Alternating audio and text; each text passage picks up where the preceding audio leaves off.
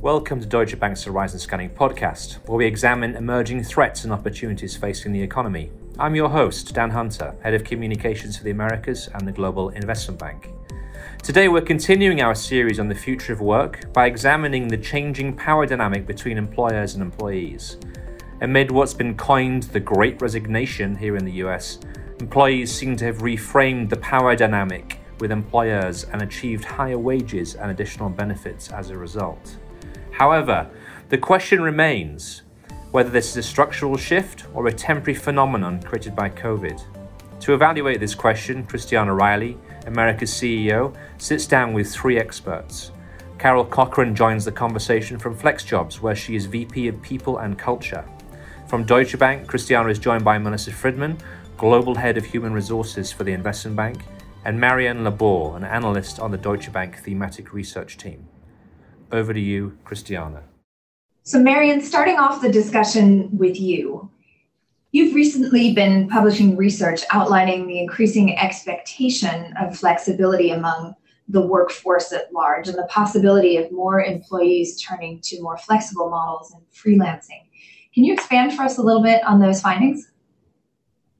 So the COVID-19 pandemic has reshuffled the cards and launched telework into the spotlight. So worldwide, we have around 40% of workers in 2020 who did their jobs remotely from home. So it's up from 24% prior to the pandemic. In the US, we have around 42% of the labor force working from home full-time in 2020. And for federal employees, it's 60% working from home every day. So we asked people how many days they wanted to work from home. And actually, most of them expect to continue working from home 2 or 3 days per week. And it's because work from home has brought new freedoms, save some extra cash by cutting out commutes, better work-family life balance, with the added bonus of reducing some carbon emissions. And at the moment, what we are seeing, it's only the tip of the outsourcing iceberg. Call centers were one of the first outsourced sectors, but the trend is accelerating to several support functions, such as IT, accounting, HR, data inputs, and a lot of clerical jobs. So with COVID-19, some managers have realized that their function could be performed remotely. And because that change has gone well, we believe that there will be a long-term trend of companies progressively outsourcing functions so that they can focus on the core business. And looking ahead, freelancing is probably the new remote working. Working on freelancing platforms will continue to accelerate, and this is reflected by the data. So, for example, since March last year, the share price of Fiverr and Upwork have been multiplied by 8 and 4 times respectively. And some employees may not want to be back in the office, and they might want to work differently. And what we are seeing as well, it's institutional changes are also underway. In 2017, New York was the first American city to enact a new law called the Freelance Isn't Free Act. And this law extends to freelancers a right to a written contract when the work exceeds $800 and the right to timely and full payment and protection from retaliation. So even without a formal written contract, companies must pay freelancers within 30 days. And this is clearly a major step toward institutionalizing better working conditions and job security for freelancers. And more recently, we have seen in December 2020, the US government who actually extended the CARES Act so that gig workers can receive unemployment benefits, which previously was actually not possible. Marianne, thank you for that very thorough perspective. Carol, I want to bring you into the conversation. Tell us a little bit how Marianne's statistics correspond to what you're seeing from employers and applicants in your world over at FlexJobs. Yeah, we're definitely seeing some of that reflected. I think I'm hesitant and cautious right now with the pandemic. I think if I've learned anything, it's to be careful about making predictions about what's coming down the road. The marketplace has definitely been so unpredictable the last year and a half or so. It's hard to tell how quickly offices are going to refill. The Delta variant and other variants have certainly postponed that return to office for a lot of big companies until at least 2022.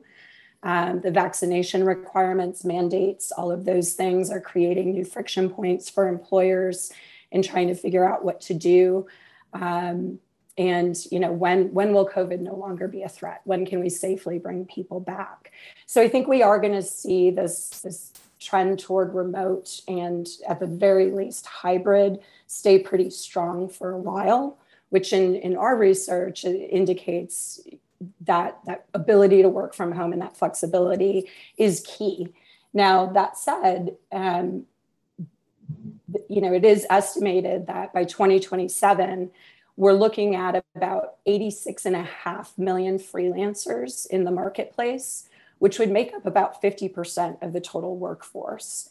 So with so many people needing better flexibility, but I think it goes a little deeper than that, needing a little more control over what's happening when they're working, how they're working, because other parts of our lives are so unpredictable as well, right? If you're a parent, are your kids going to be in school? Are they not going to be in school? Like what is your capacity professionally as well? So I do think that more and more people are going to start leaning into that freelance option.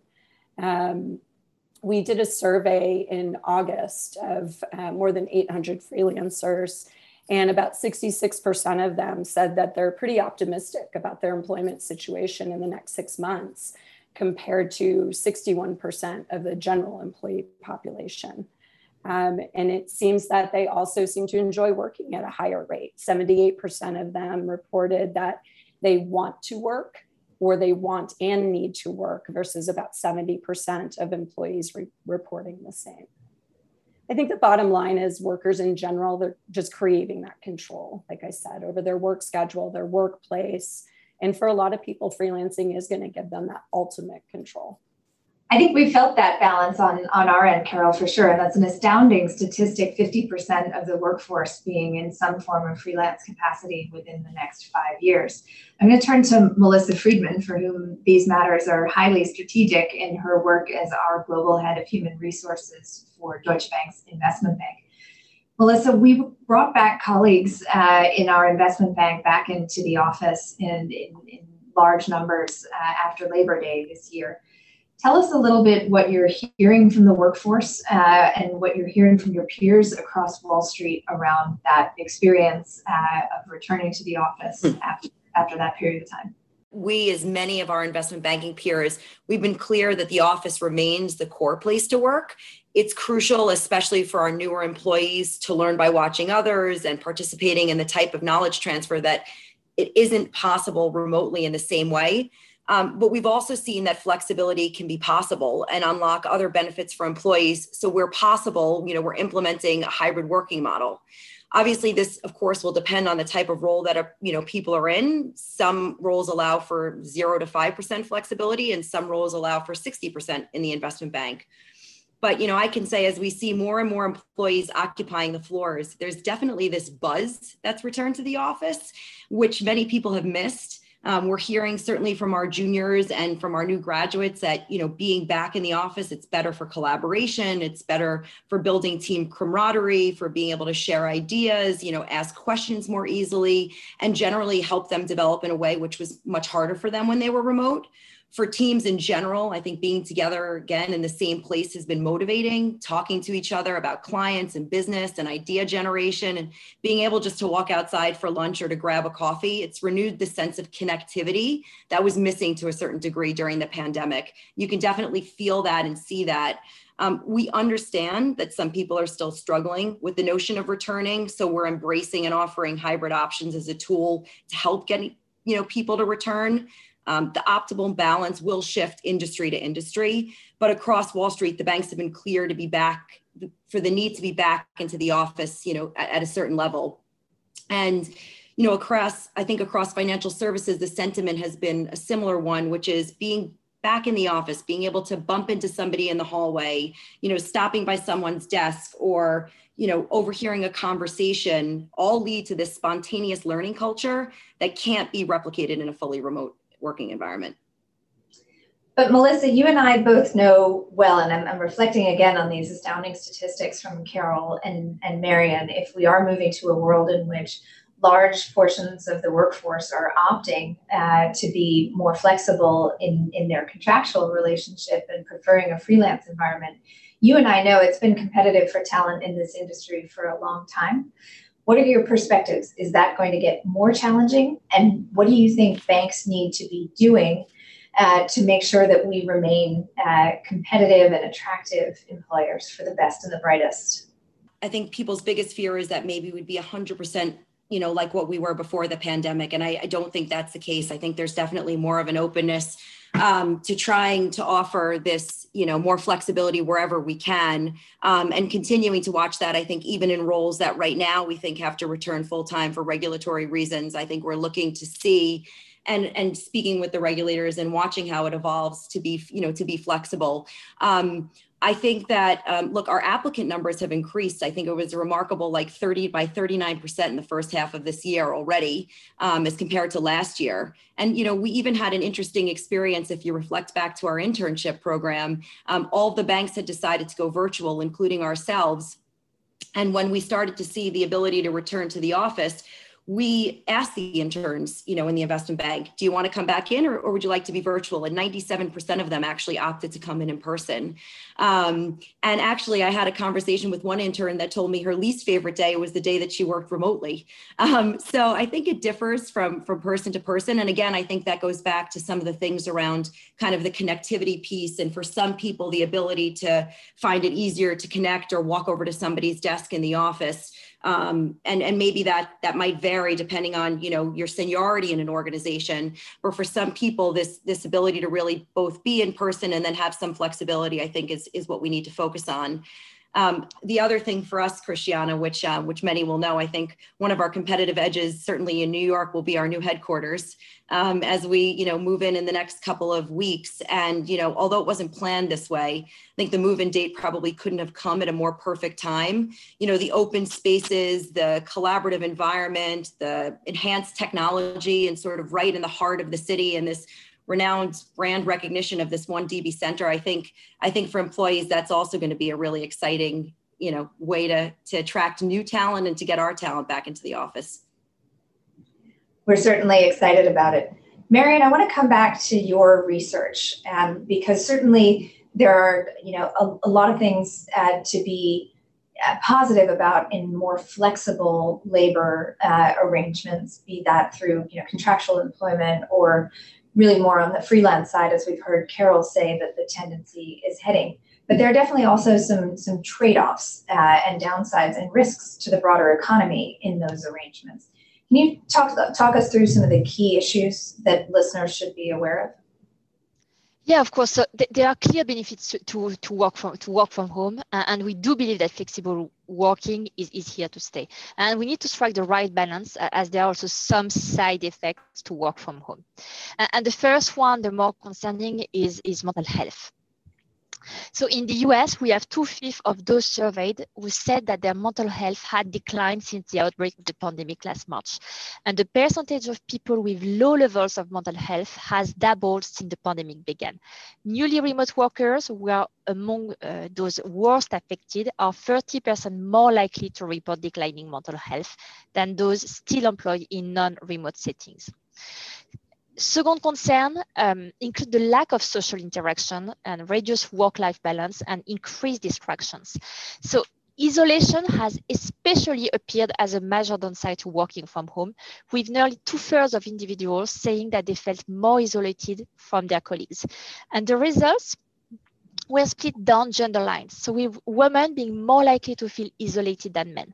And women were also more likely to develop musculoskeletal problems compared to men due to inadequate settings. Emotional burnout related to work is also a concern, with 40% of American workers finding themselves exhausted after a full week of virtual meetings and a third feeling stressed. The third category of concern that we had include an increased vulnerability to cyber attacks. So because work shifts to online platform, cyber criminals increasingly profit of the fear surrounding the coronavirus and the weaker security of those working from home. So just to give you one stat, ransomware threats saw a significant spike, increasing 60% globally and 160% only in the US. And finally, Christiana, as Melissa pointed out, there are some clear benefits for new graduates to be in the office. So for new graduates who enter the labor market in 2020 and 2021, online work has caused new problems such as stifled networking, professional invisibility, weaker development of soft skills related to communication and teamwork. And Generation Z employees were 3 times more likely to have sought help for mental health concerns than older employees. And if I could, just kind of getting back to some of the conversation about the concerns of remote workers, and particularly from a mental health, physical health, totally agree. We saw it before the pandemic. It was definitely exacerbated during the pandemic. I think a lot of those feelings of isolation is not just the remote work, but it's remote working and being on lockdown or being limited on where you can go, how many people you can be around, not being able to have physical touch with people, right? We're not built that way for humans. So I'm definitely not surprised to hear those statistics. But I would question how much of that is firmly in the remote work environment. The thing I would say for organizations to help with this is you have to be really intentional about it. You have to build systems and programs and supports and be very intentional about how you're addressing mental health with your workforce. What resources do they have available? How are we checking in to make sure that they are doing as well as possible and staying healthy and strong in every way, shape, and form? So Marion, it's clear that some of those downsides that you describe have been aggravating factors in this phenomenon that we're terming here in the United States to be the Great Resignation, right? This significant rotation or turnover within the workforce that we're currently experiencing. We always close the Horizon Scanning podcast conversations with a round of predictions. So I'm going to turn to you, Carol, first to give us your perspectives. When we look back, let's say in 2024 at this very unique period that we're all going through now, do you think this moniker of the Great Resignation is going to seem apt, the beginning of something bigger, or is it an overblown dynamic? I think there is going to be a great deal of accuracy to it. There do seem to be several reasons why people are resigning at such a high frequency. At the very least, I would say the collective experiences of the last 18 months or so have put a lot of people in a position to really take a long look at their lives in general. And reevaluate their priorities, their options, what's meaningful to them, what's not, where are they willing to make sacrifices, where are they not? I think it's shifted for a lot of us, right?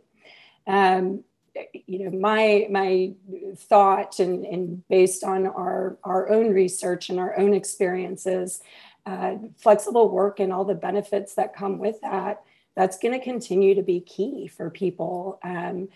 And people will continue to be more focused on what's important to them and building a life that reflects that, where their career is a part of that as opposed to the driving force and everything else kind of fits around the professional life, right? Those are great perspectives, Carol. I'm going to continue with the flash round on Horizon Scanning predictions. Melissa, in your mind, the Great Resignation, is it apt or overblown? Boy, it's a hard one, but I think it's a little overblown in the sense that from what we're seeing, we are seeing a lot of movement in the industry. And, I'm speaking obviously in financial services. I think a lot of that is built up as there was a lot of, was stagnant during the pandemic, and there's been a lot of sort of people sitting and waiting. And now I think there's a lot of movement happening. Although from my vantage point, we are seeing some of that movement just from, sort of one financial firm to another, not necessarily exiting the industry. I do, however, think that people and employees are expecting different things as they return and expecting different things as their employers. And we as an employer are also reflecting and trying to figure out how do we balance, bringing people back and having the right work environment and supporting them, from a mental health perspective and all the things that we do with regards to mental health and well-being. So maybe we call it the great experiment and not the nation. Marion, last prediction from we look ahead a couple of years back and say, what was this period all about? Was it a great resignation? Was it a great experiment? Give us your predictions. I'm going to echo what Melissa just said. I also think that it's little overblown. I do think that flexible work is going to remain with us to some extent, as only 1 in 7 UK workers want to return to 5 days of commuting. And what we are seeing in terms of data, in terms of expectations from various statistics and our personal Deutsche Bank research statistics, we predict that first, offices will refill way faster than what most people are thinking. Number 2, freelancing is the new remote working, and the number of freelancers workers will keep increasing. And the third prediction, so far we can only see the tip of the outsourcing iceberg. All right, well, thank you to all 3 of you for a really engaging conversation. We'll see how those predictions play out over the coming months and years. Thank you for scanning the horizon with us today. Horizon Scanning has been produced by Deutsche Bank and is intended for general information purposes only. By accessing Horizon Scanning, you confirm that you are entitled to do so in accordance with your own regulatory requirements. Any opinions, estimates, or projections discussed in this podcast constitute the current judgment of the speaker at the time of recording and do not represent a formal or official view of Deutsche Bank. Deutsche Bank does not make any representations or warranties in respect of the currency, accuracy, or completeness of any information included in this podcast, or the reasonableness of any opinions expressed. Information included may not be complete or up to date for your purposes and is subject to change. For further disclosures and other important information, please visit research.db.com.